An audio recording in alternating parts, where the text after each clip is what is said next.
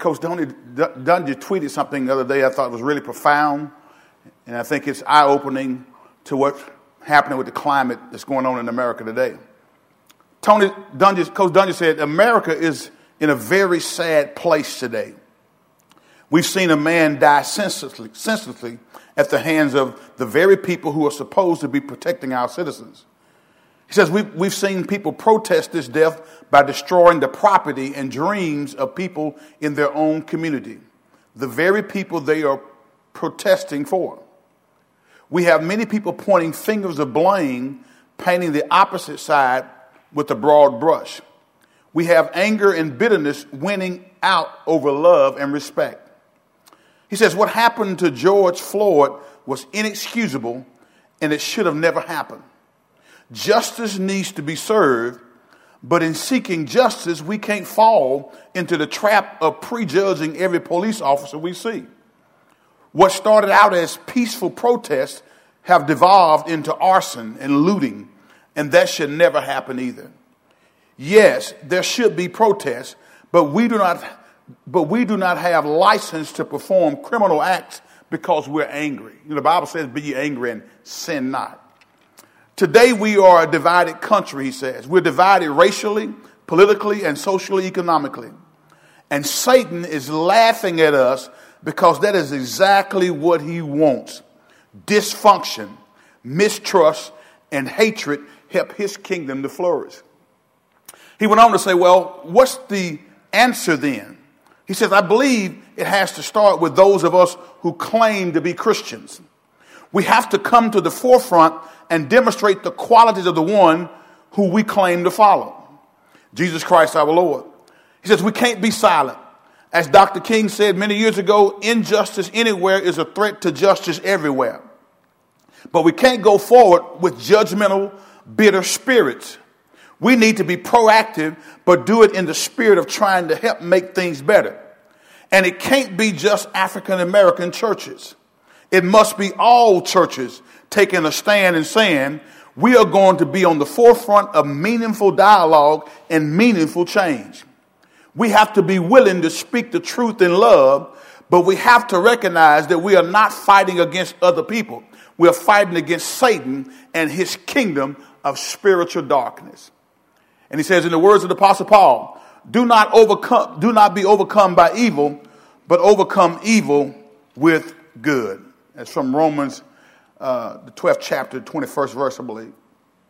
Now, that tweet struck me for the realness and the transparency of it. And it hit home with me because I've been praying and asking God, where do we go next in our series of teaching here at the church? And one of the things that kept coming up in my spirit, and I was thinking about this for a long time, was this subject matter, me and my dysfunctional family. Me and my dysfunctional family. Now, that says a whole lot. You say, where are you going with that, Brother Pastor? Well, I'm going to go wherever the Holy Spirit takes us. That's what I plan to do. And I'm full of word that he's put inside of me. And so y'all pray that God will allow me to get that word out in a manner that's understandable and you'll know exactly what we're talking about and we can know what our responsibility is as born-again believers. So let's talk about me and my dysfunctional family. Y'all heard me say on numerous occasions that all of us in here, all of us who are born-again believers, come from dysfunctional families. Everybody who's on this earth is a part of a family that has some dysfunction. Well, Brother Pastor, that's a big word you're throwing out there. Let's define it, okay? I like to define words because when you look in the dictionary and find out what a word means, then you can better grasp what the message and what the phrase is talking about. So dysfunctional, what does dysfunctional mean? It means not operating normally or properly. Very simple. To be dysfunctional means that it's not operating normally or properly. How many of y'all grew up in families where you say, well, this ain't normal. This is not proper. You may have grew up in a family where physical abuse was rampant. You may have grew up in a family where there was not, loving care and all this type of thing that you would expect to have. And those things are not normal. It's not operating properly. So that's what dysfunctional means. How many of y'all know we have some churches that are dysfunctional? They're not operating the way God designed for them to operate. And so dysfunctional means not operating normally or properly. And there's some synonyms which means the same thing. Synonyms for dysfunctional, it means troubled. Hear me carefully, because we're talking about me and my dysfunctional family. There's some synonyms for dysfunctional. It means troubled. It means distressed. It means unsettled. It means upset. It means distraught. It means unbalanced, unstable, disordered, maladjusted. Any of y'all feel maladjusted? Neurotic, emotionally confused. Unhinged, mixed up, messed up. And I would dare say that if you're really honest with me, if you're honest with yourself, there have been periods of time in your life where you can say that I've been distressed, I've been troubled, I've been unsettled, I've been distraught, I've been emotionally confused, I've been unhinged, Pastor. I've actually been messed up. And we're going to talk about this thing because it's critically important, because if we're going to get to where God desires for us to be, we have to make sure that we come out of this dysfunctional state and we begin to operate the way God designed for us to operate. Let's look at family, because again, when I use the term family, many of y'all immediately let your mind flow exclusively to your family. But I'm going to use family based on a definition in a way that is probably a little bit different than what you would normally be accustomed to. So I looked it up for you, so you won't have to go look it up. Y'all will tell me thank you. All right, praise God. You're welcome. So the definition of family is three phrases or three things, schools of thought on this word family here. Number one is a group of one or more parents and their children living together as a unit. That's a family, okay? That's what we traditionally think of. But look at this next definition. All the descendants of a common ancestor. I want you to read that with me. I outlined it on purpose. All the descendants of a common ancestor. And I got news for you. Whether you're black, white, yellow, green, purple, all of us are common. We come from the same ancestor. We come from Adam and Eve. So that makes all of us what? Family. All right? Look at it again. A group of one or more parents and their children living together as a unit. Number two, all the descendants of a common ancestor. If you believe the Bible, if you believe in creation, if you believe that God created the heavens and earth, if you believe that God planted a man and a woman in the Garden of Eden and they birthed children, amen, as a result of that union and coming together, then that means that all of us came from Adam and Eve. So that means every last one of us, no matter where we come from, who our people are, we are family. So we're talking about me and my dysfunctional family. Look at number three. A group of related things, amen, is considered to be family. Family. So we're going to, as we go through this message series, we'll be hitting on and touching on aspects of each one of these particular areas, because we need to get our dysfunctional family back right. We need to get from being unhinged. We need to get from being mixed up. We need to get from being distraught. We need to get from being unbalanced. Amen. Again, when we look at this thing today, we're going to look at these particular viewpoints, and these viewpoints can encompass our birth family, our families of origin. It can encompass our church family. It can encompass our work family. It can encompass this nation, hear me carefully, this nation as a family of Americans. And it can encompass the entire human race as a species of being. We came from Adam and Eve. Every last one of us on this planet descended from Adam and Eve. So we are family. We're family. Now, last week, guys, as we finished up the book of Philippians, we examined a pivotal moment in the life of Jacob. When Jacob actually wrestled with the angel, wouldn't let him go until he blessed him. Right? Y'all remember that? Jacob's name, we've discovered, means cheater or schemer in the Hebrew. But we said that a life-changing experience turned him into a new person, guys. turned him into a new person, and he became Israel, the man after whom the entire nation of Israel was later named. After that experience, Jacob was never the same again. He was a very dysfunctional person, because if your name is cheater, if your name means cheater and schemer, that means that you got some stuff going on. Because again, in the Hebrew, when they named kids, it fit their personality bent. So he was a cheater, he was a schemer. But guys, if you study Jacob's family, here's what I want to get to. If you study Jacob's family history, you can see that cheating and scheming and lying was not anything new. Hello? When you study, when you go back, and we're going to go back and look, you're going to see a lot of scheming and lying going on in his family of origin. And whether we care to admit it or not, many of us carry traits and characteristics that comes from our own families of origin. Our individual family. I know we all come from Adam and Eve, but then I'm talking about when you look at your individual family, whether it's the Jones, the Smith, the whoever, the Caldwells, the Adams, the Hendersons, whoever you may be, the Whites. I mean, you have some traits, whether you care to admit it or not, that are reflective of your family of origin. Can I get a witness? And so we're going to discover, that when we look at Jacob's family, that he wasn't the only one that was messed up. He wasn't the only one that was unhinged. He was not the only one, amen, who was mixed up, who was emotionally confused, who was neurotic and maladjusted. He was not the only one who was unstable. So, Pastor, when you look at Jacob, when you look at his family, when you know the history, the God of Abraham, Isaac, and Jacob, when you understand that his family was messed up, confused, unhinged, distraught, amen, when things went on in his family that was even beyond where we were going to start our studying at, when you understand that when you have brothers who sell you into slavery, that was part of Jacob's family. When you have brothers who sell you into slavery because they're jealous of you, your family messed up. And there's some dysfunctionality that is there that needs to be addressed. And I would submit to you that America today has some dysfunctionality. America is not operating properly. Can y'all hear me today? America is not operating properly because if you're going to have democracy, you got to have morality.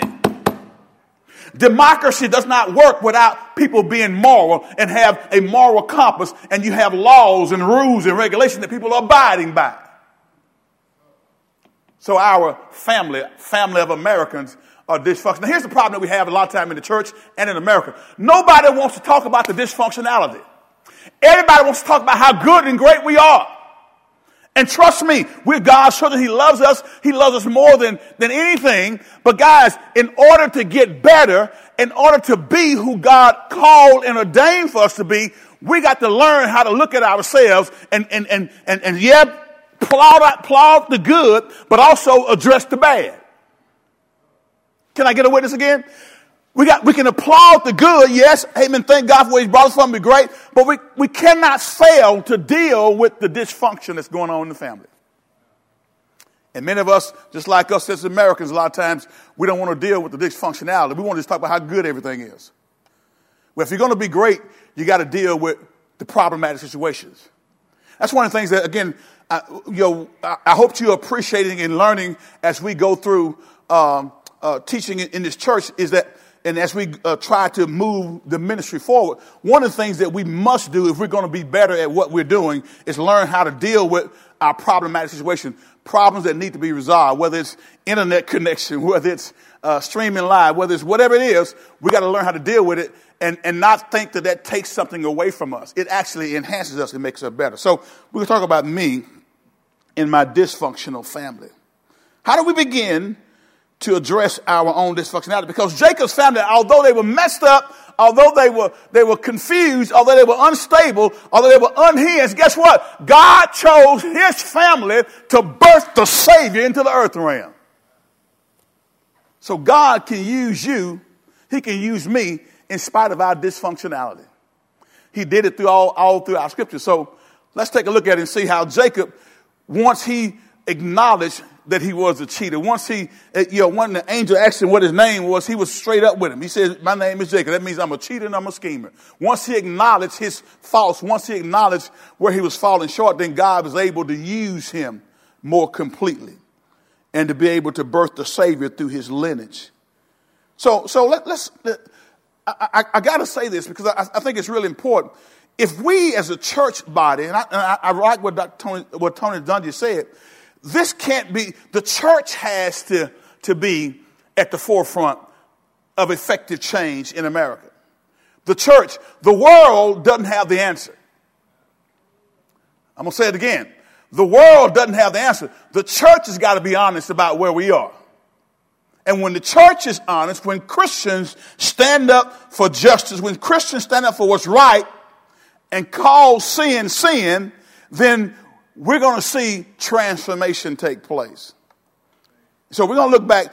Let's, if we will, go back with me to the book of Genesis, chapter number 2, and we'll start there reading at verse number 21. Genesis 2, verse number 21. This is important, guys, because the church has to get right. I tell you what, before we go there, I want you to flip with me. Thank you, Holy Spirit. Go to Matthew, the 14th chapter. Matthew chapter 14. I think that's where I want to go. Let's go to Matthew, the 14th chapter right quick. And we're going to look at verse number 1. I want to share this with you because sometimes we don't step up and get to where we need to be because maybe somebody's not talking to us directly the way we need to be talked to directly. I want to share this with you because, and I got to deal with the church, okay? I got to deal with the church because politicians are not, we as believers should never put our hope in a politician. I'm going to say it again. We as believers should not have our hope in a politician. Amen. Can I get a witness? Amen. But when we look at this thing here, I want to show you something what happened here because here's what's happening with the church. The church was never designed to transform the world through government. And what has happened is some of my Christian brothers on the right and on the left have decided that change is going to take place through the government. Now listen, the government has its role, but it's up to us, the church, to help transform this community and this world that we live in and not depend on the government. Democrats have done it and Republicans have done it. And we've in a lot of cases, we've married our churches and allowed the political agenda to drive our church agenda. And I'm here to tell you that is as dysfunctional as the day is long. And so we got to call stuff out. We got to call sin out. This is something that I really, it hurts my heart when I see Christians not call out sin because it's going to hurt their political candidate. Look at what happened in the book of Matthew, the 14th chapter. And I'm going to tell you something. Jesus never sought out to change the world politically. When you go back and look at him and you look at his disciples, they didn't do a lot of politics, and I'm sure they probably were involved in some way, but you look at what their message was always to go and to preach the gospel, to go and build a relationship, to go and make disciples, and through that making of disciples, they transform communities. As a matter of fact, the book of Acts says they were a people who turned the world upside down. I want the church in America to become a church that's turning America upside down. Now watch what happens here now, okay? Because here's what the church has a responsibility to do as it relates to the political climate. He says, when Herod Antipas, the ruler of Galilee, heard about Jesus, the text says he said to his advisors, this must be John the Baptist, raised from the dead. That's why he can do so much, he can do such miracles. Verse number 3 says what? For Herod had arrested and imprisoned John, watch this, as a favor to his wife Herodias, the former wife of Herod's brother, Philip. Now, John had been telling Herod. Now watch this. Here is the man of God speaking truth to power. I like this. Here's the man of God who didn't really get involved in the political stuff, but when the political stuff got to be immoral stuff, he spoke out. Here's what happened. Herod Antipas literally stole his brother's wife. check it out. Herod Antipas took his brother's wife. So the Bible says John had been telling Herod, it's against God's law for you to marry her. Watch this. Look at this verse. Herod wanted to kill John, but he was afraid of a riot because all the people believed John was a prophet. They saw John, the one who was crying in the wilderness, John who had significant power and authority, the forerunner of Christ. And so he was popular, and the people believed that John the Baptist was a prophet. So Herod wanted to kill him, but he was afraid of a riot breaking out because the people were going to get upset if they killed John the Baptist. See some similarities here. Watch this. Now watch this. So he didn't kill him. Watch what happened. So, but a birthday party for Herod, Herodias, his daughter, performed a dance that greatly pleased him. Now watch this now, because he wanted to kill him, but he couldn't kill him because of the people. But look at the next verse. Watch this. So he promised with a vow to give her anything she wanted. In other words, his wife, his new wife, his brother's wife, who he took from him, and John the Baptist called him out for his immorality. Here's the problem I have. When a Christian, listen, it doesn't matter who you voted for. When you vote for a candidate, if that candidate is wrong, if he's saying something that's sinful and wrong, as a born-again believer, you lose your credibility when you refuse to call out sin, because that's your boy. That's your candidate. You lose credibility. You lose credibility, especially when 4 years ago you called out whatever you saw that was immoral, but now you won't. It's like crickets. Nobody is saying anything, because I believe that many people have decided that we're going to transform America through the political system. I'm here to tell you, a law cannot change a man's heart. And you can get a law, you can get all the judges. And I'm not saying that you don't try to elect people who have like-mindedness, but don't trust in the system, trust in God. And when anybody who's in the system, amen, does something or says something that's immoral, as a born-again believer, you got to speak out. Too many times the Christians have set back. I don't care when your guy was in office, whoever your guy was, you don't say anything when he does something or puts a law into place or does something immoral, because that's your guy. We're called to call it out. Dysfunctionality will not be resolved unless we are honest about what we see. Can I get a witness? So watch what the text says. So he promised with a vow to give her anything she wanted. Now, guys, listen to what happened here. This girl danced so, I don't know if she danced seductively or what. It was his mistress, who now is wife, her daughter, just danced. I don't know what she did. She made her back the thing up. Showed him what she was working with. But whatever it was, it pleased him. Now watch what happens here. This guy makes a vow after seeing this. Let's go back to the text. Watch this. So he promised with a vow to give her anything she wanted. Next verse says what? At her mother's urging, the girl said, I want the head of John the Baptist on a tray. Now the mama, who was the mistress, who's now the wife, still remembers that John the Baptist, amen, exposed their sin. So she still got in the head. So Herod, because of the people, wouldn't kill him. So now she got him in a position here now, because when he made that vow to her, he made that vow in front of all of his guests. And when the king makes a decree publicly like that, even if he doesn't want to carry it through, he's got to carry it through because of the embarrassment and because of his fear that people won't think that he follows through on his word. Again, I want the head of John the Baptist on the tray. Watch the next verse. Watch this. Come on, let's go. Then the king regretted what he had said because of the vow he had made in front of his guests. He issued the necessary orders. Text said, the next verse, watch this. So John was beheaded in the prison. Next verse. And his head was brought on a tray and given to the girl, who took it to her mama. Now, ain't that a blip? They in sin. And when their sin is called out, you're the king, you're the leader of the country. And when the man of God calls out sin, John the Baptist, I'm glad he wasn't like some jellyback spine preachers who won't call out sin. Let the word be the word. And that word hits me as well as it hits you. It don't just hit Democrats. It don't just hit Republicans. It hits everybody. And if we're going to transform this world and this country that we live in, if we're going to eliminate the dysfunctionality, if we're going to begin to operate like we were designed to operate, the church has to call sin, sin, no matter who's indulged in it. So John the Baptist, amen, he spoke, amen, against immorality. Now watch this.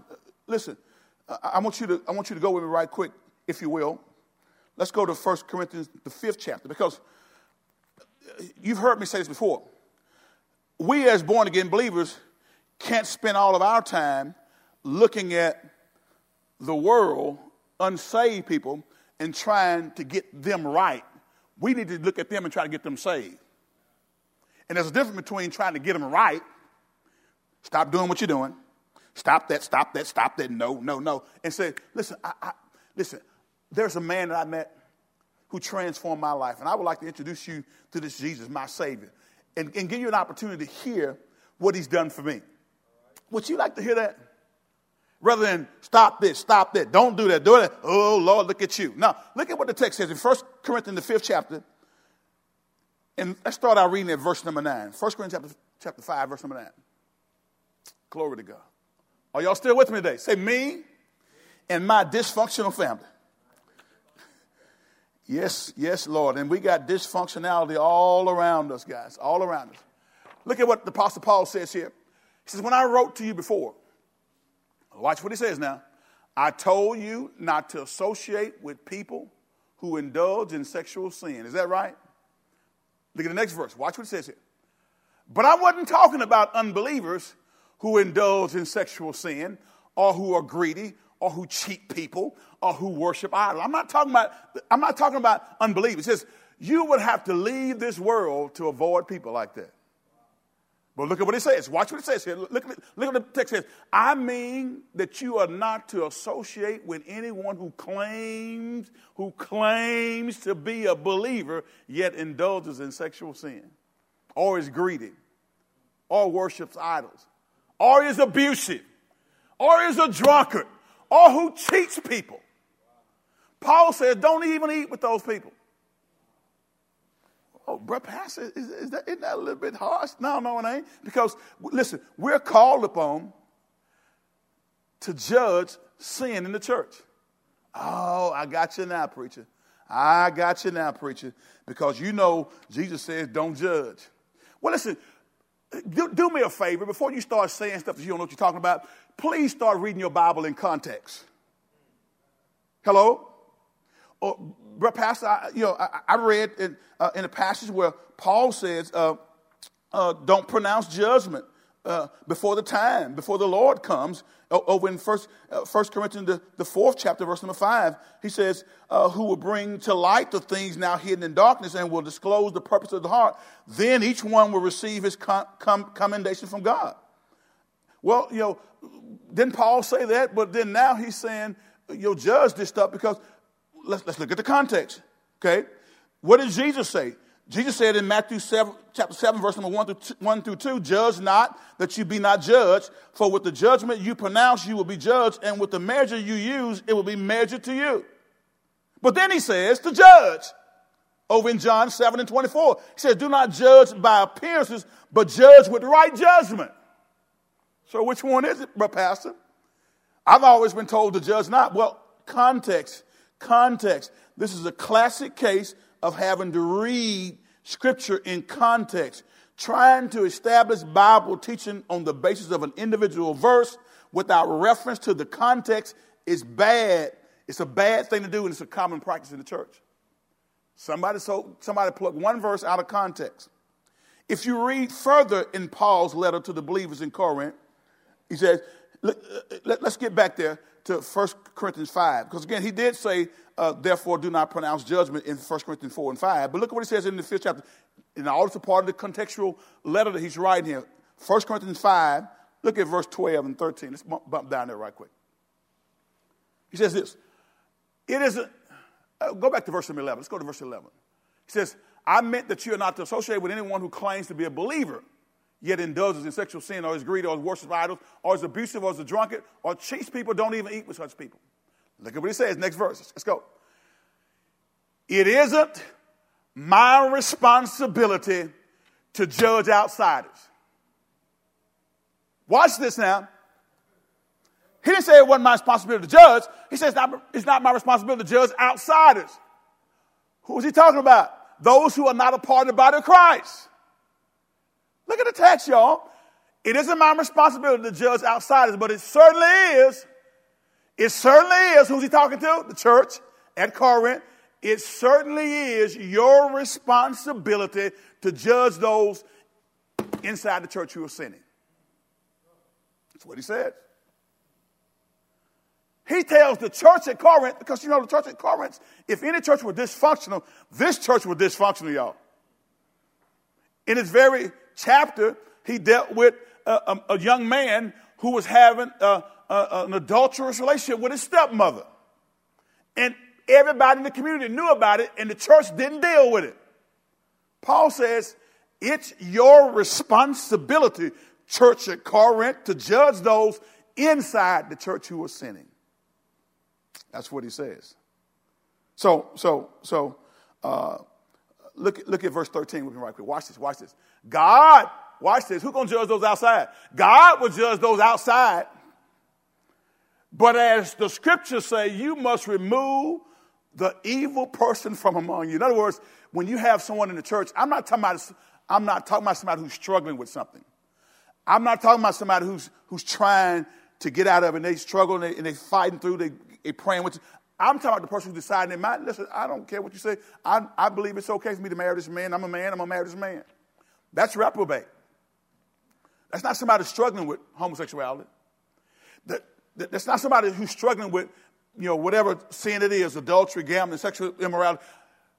He says, he's talking about removing the person who's become reprobate, because in this 5th chapter, this dude was with his stepmama and nobody was saying anything about it. They just going on having church like usual. He said, y'all got to deal with that because they're part of the body of Christ. So he told them to judge it, didn't he? Right? So we ought to judge sin within the church. Look, watch this. Look at all. When you look at all those verses together, when you look at what Jesus said, and when you look at what Paul says, the overall teaching seems to be this. Number one, don't judge people's motives. Because after all, you don't really know what's in their heart. You can kind of guess, but don't judge people's motives. Don't act as though you can judge whether someone will be in God's kingdom or not. That ain't our job. It's not my job to say whether or not you're going to be saved. My job is just to preach and witness to you. Okay? So quit going around trying to decide who got to heaven and who didn't. That's above our pay grade. I don't spend time trying to figure out did they make it in or not. I want to spend time trying to discover that you make a decision for Christ. That's what I got to do. Don't judge harshly either. When you're judging in the church, don't judge harshly, or God will going to deal with you in the same way. Because remember, in Galatians 6:1-2 says, if a brother be overtaken in a fault, you who are spiritual go and restore that brother in a spirit of meekness. Consider your own self, lest you falter into the same thing. So go with a spirit of meekness. Don't judge harshly.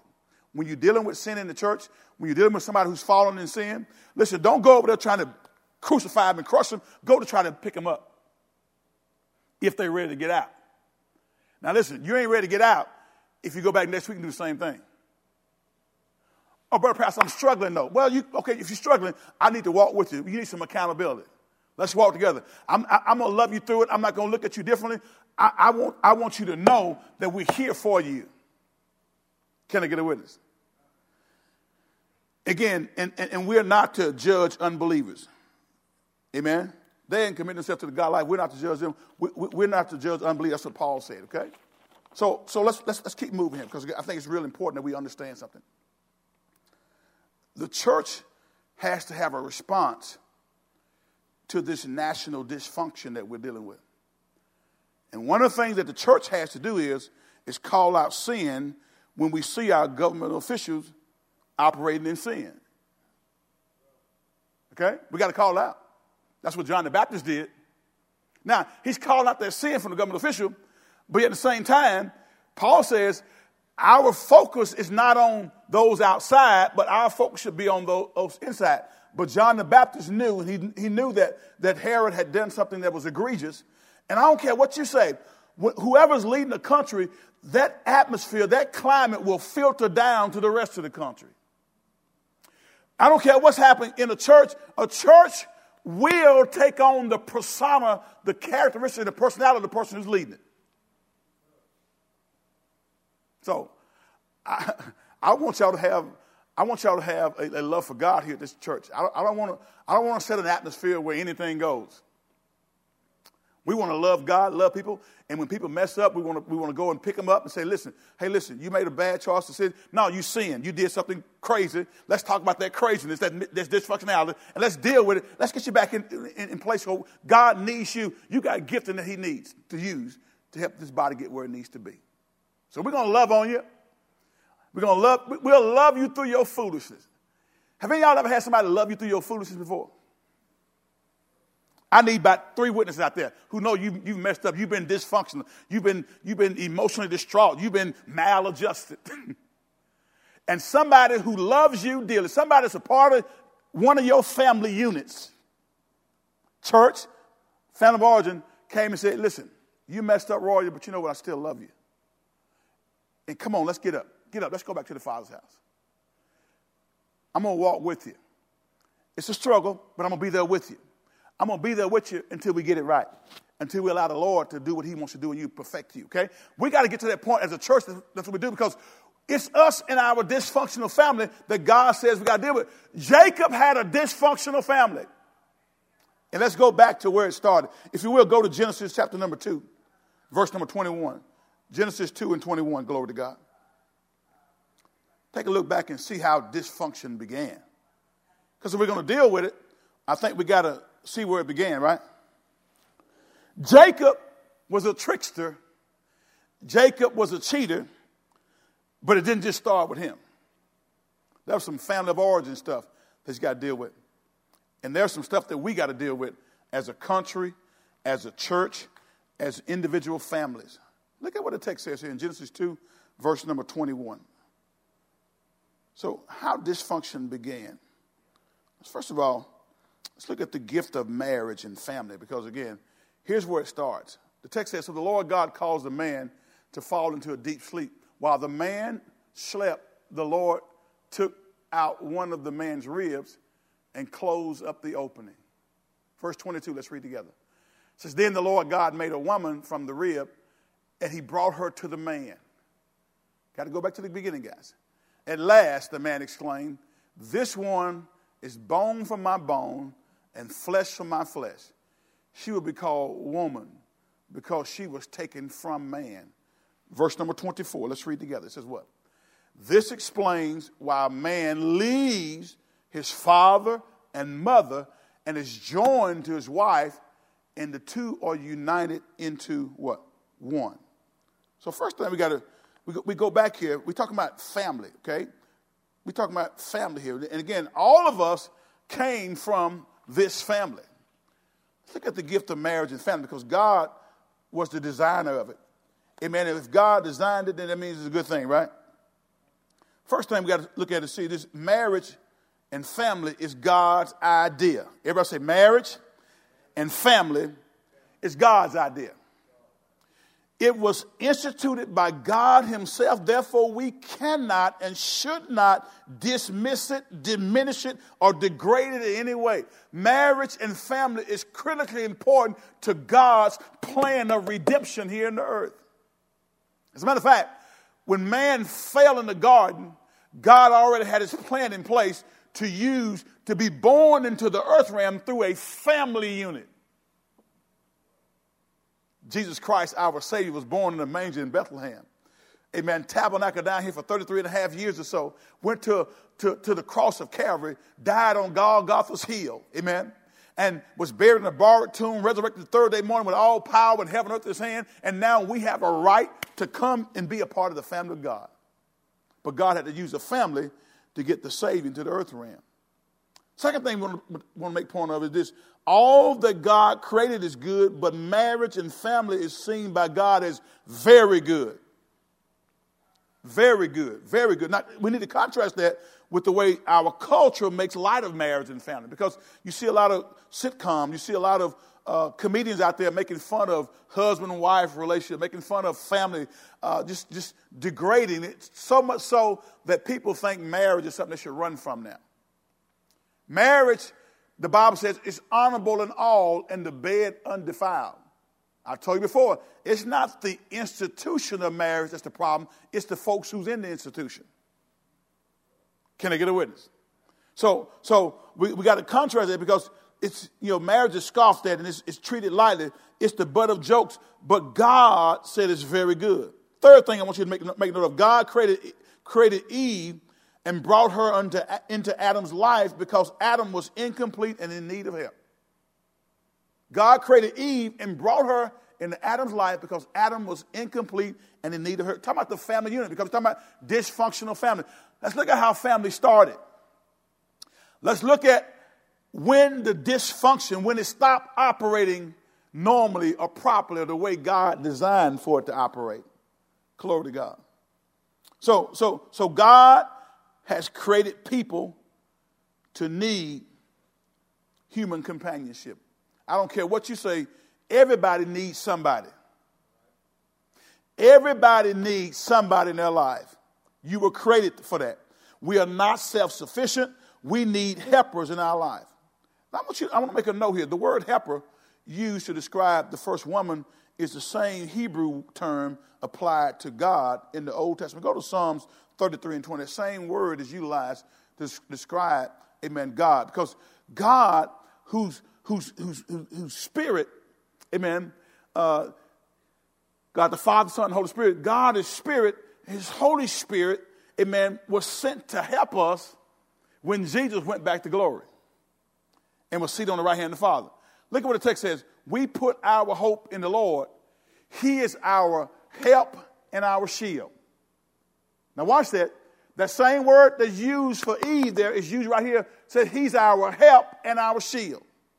That means that wives, ladies, y'all are some pretty high cotton. Y'all some high company, because y'all are right there with the Holy Spirit. The Holy Spirit is our paraclete, the one who's called alongside to help us. And as a wife, amen, you're called alongside to help your husband. I'm going to say it again. Us husbands don't know all the help we need. I got to say that again. Can I get 3 wives out there to greet me? Say, my husband don't know all the help he needs. Yeah, we need some help because we're incomplete. God said it from the very beginning. He says, it's not good for man to be alone. I'm going to make a helper who's suitable for him. That's God's design. Amen. So helper, in the same sense that the Holy Spirit helps us, is wives help their husband. Come on. Psalm 70, verse number 5. Look at it one more time. Just want to put some scriptural foundation up under this teaching. He says, but as for me, I am poor and needy. Please hurry to my aid, O God. God, you are my helper, same word, and my Savior, O Lord, do not delay. We need some help. Amen. Point number 4, I want to get back to that right quick. Point number 4, marriage at its core is about companionship. Talking about family unit, talking about marriage and family. Marriage at its core is about companionship. Emotionally, spiritually, and physically, God made the woman to be suitable for the man. And literally, guys, the idea is that he created a female mate who would correspond to the male.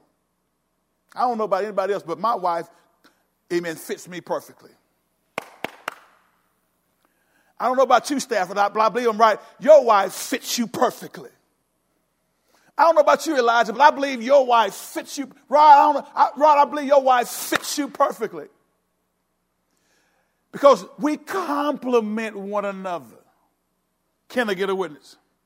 So literally, the idea is that he created a female mate that would correspond to the male. The idea is that sharing the same nature, they are able to complement one another, fitting together. filling up the empty spaces in each other's lives. That's what we're designed to do, because family is important. Now again, complement don't mean that we're the same.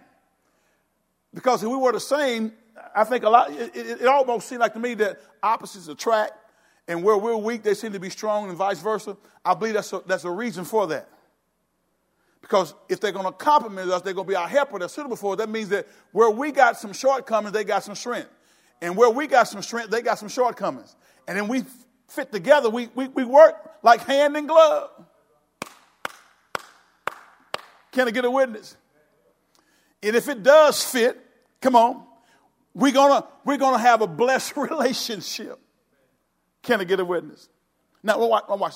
Now, we know that there are differences, because there are differences in every type of family, because all of us, if we're honest about it, have people in our family that are different than us.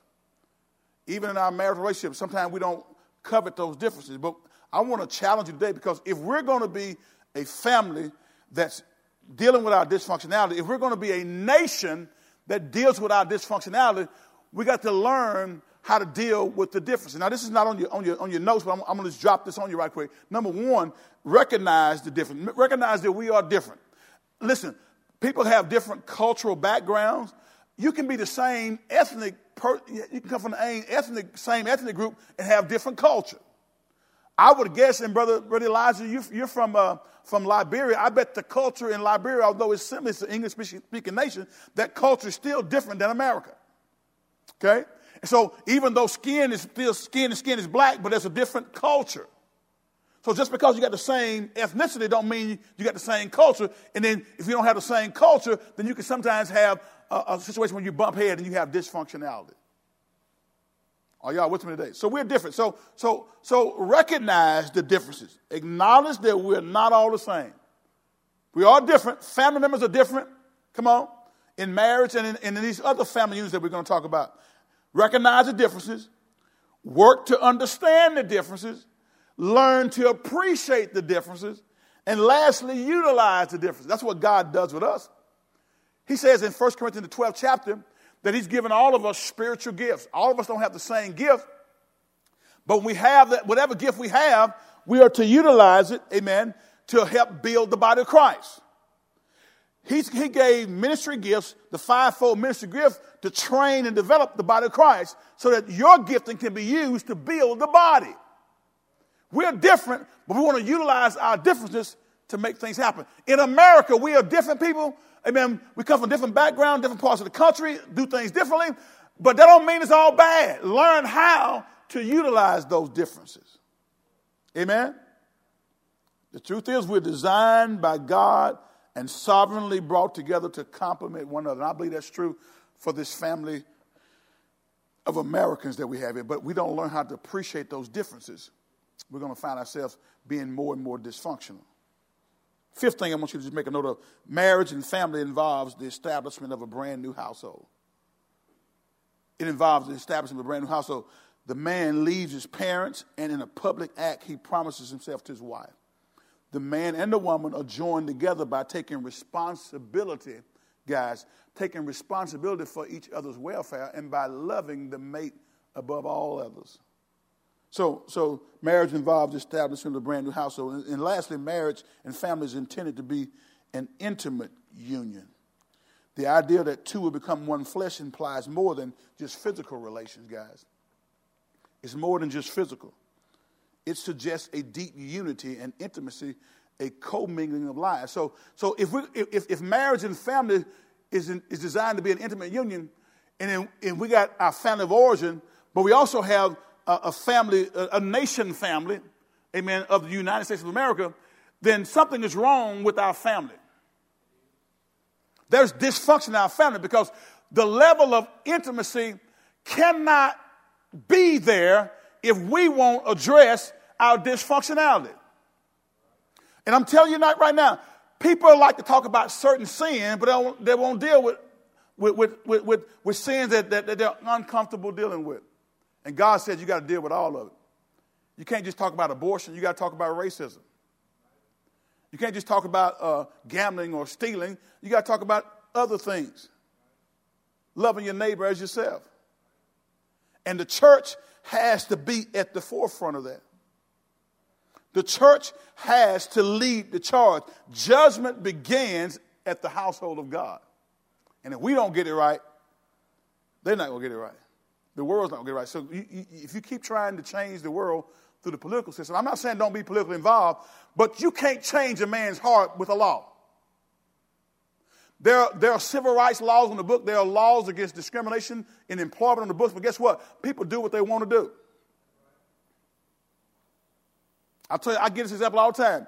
And God bless, y'all pray for me. Because when I'm traveling, I like to go a little bit above the speed limit. Am I the only one in the house? And I have been stopped before by state troopers, by Bossier Parish sheriff's deputies. And I'm going to tell y'all something. I don't know about how they do it anywhere else, but I can talk about my experience. You know what? I would much rather. I don't want to make this sound like I just speed all the time, but sometimes I'm driving along and I'm not paying attention to what I'm doing. You ever been that way?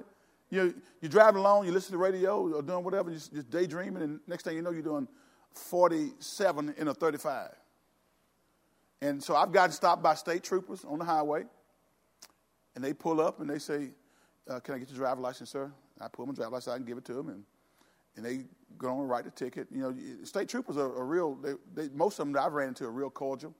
They'll answer your questions, but they keep writing. You can tell, you know how it is, sometimes you want them to feel sorry for you. I'll tell you, one time, Junior Boy and I were coming back from having moved Sandra, and we were coming through over about Tallulah.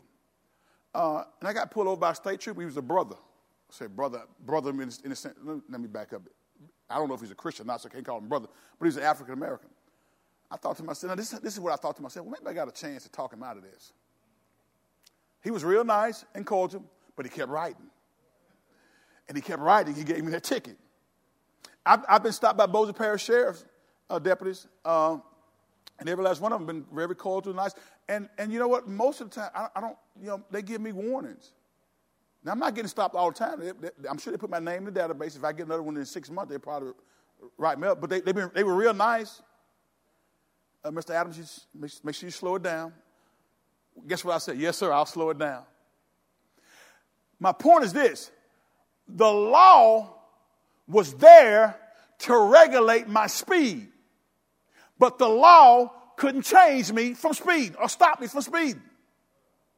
That's why Jesus came. Because the law could not perfect us. We couldn't keep it. So we have need of a Savior. As a matter of fact, God gave the law to show prideful man that you can't do this by yourself. Because man has a tendency to do it. I got this. I'm going to do it by myself. I ain't going to ask for no help. You put that baby's bike together in the front wheels on the back wheel, and the pedals all upside down because you wouldn't ask for help, wouldn't read the direction. We're prideful. And guys, listen to me. The law can't change a man's heart. Are y'all with me? The law cannot change a man's heart, but God can. The Holy Spirit can. And so we got to realize that we got to deal with some things. I'm gonna give you a couple of things, and then I'm gonna let you go to the house, and we're gonna pick back up on next week. The reference to Adam and Eve here. Go to Genesis 3rd chapter, verse number 1.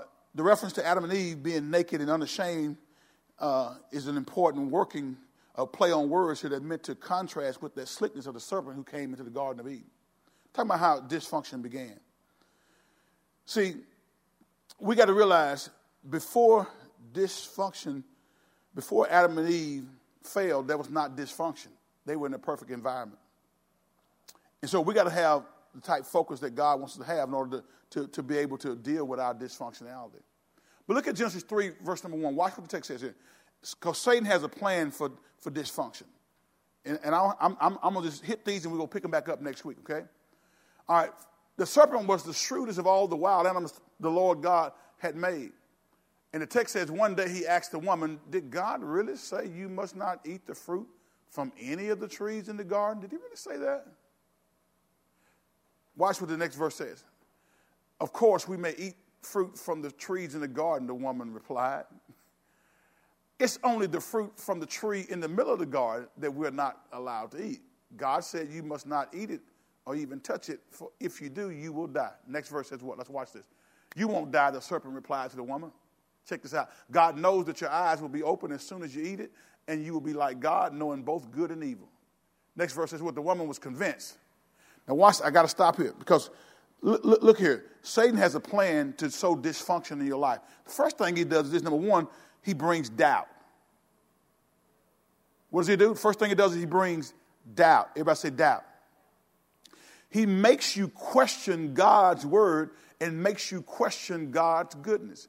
He brings doubt. Satan's plan for dysfunction involves doubt. Second thing is he brings discouragement.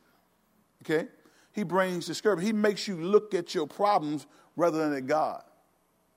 He wants you to get your eyes off of God and place it on the problem.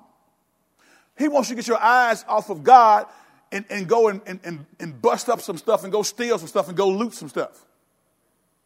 Are y'all following me? He wants you to get your eyes off of God when the word says, be ye angry and sin not. Don't let the sun go down to your wrath, neither give place to the devil. He wants you to forget all about that and put your mind on the problem and forget about the word. So he sows doubt. He brings discouragement. He brings, third thing is diversion. Amen. He makes the wrong things seem attractive so that you will want them more than the right things. Diversion. Here's, watch this hand over here, but don't look at what this hand over here is doing. Watch, look at this hand over here, but don't watch this one back over here. Magicians are very good at that, sleight of hands. They'll have your attention on something over here while they're doing whatever they're doing to bring that bird out of that, whatever. You know how a magician does, right? Diversion, that's what Satan does. He brings diversion. He makes the wrong things seem attractive so that you want them more than the right thing. As the old blues song says, "Is loving you is wrong. I don't want to be right. If being right means being without you." Yeah, y'all know the rest of it, don't you? See, he'll make it seem attractive. You know that loving that woman is wrong, but he'll get you to the point where you say, I don't want to be right. And you say, diversion. He will divert your attention. Number 4, defeat. He makes you feel like a failure so that you don't even try. Y'all ever felt like you were defeated before you even stepped out? Y'all ever felt defeated before where you just, I'm not even going to try anymore? That's what he wants, to make you feel defeated. And lastly, he wants to bring delay because he wants to make you put off doing something so that it never gets done. That's Satan's plans for dysfunctionality in your life. Doubt, he brings doubt. That's what he told Eve. Yea, did God say Eve? Did God really mean that, Eve? He takes Eve and begins to sprinkle doubt on God's word. And that's what he's doing with the church today, getting folks to not believe in the inerrant word of God. There are many churches today who don't believe that the Bible is God's inerrant word. And they're not governing their Christian life and their church life based on the word of God. They're governing it based off of what's the political correctness of the day. And I'm not interested in being politically correct. I'm interested in being right according to God's word. I'm going to love you, but I'm going to stay with the word too. Amen. So doubt, discouragement, diversion, defeat, and delay. And I got to stop here, and we're going to pick up on next week because we're going to deal with ourselves and our dysfunctional families.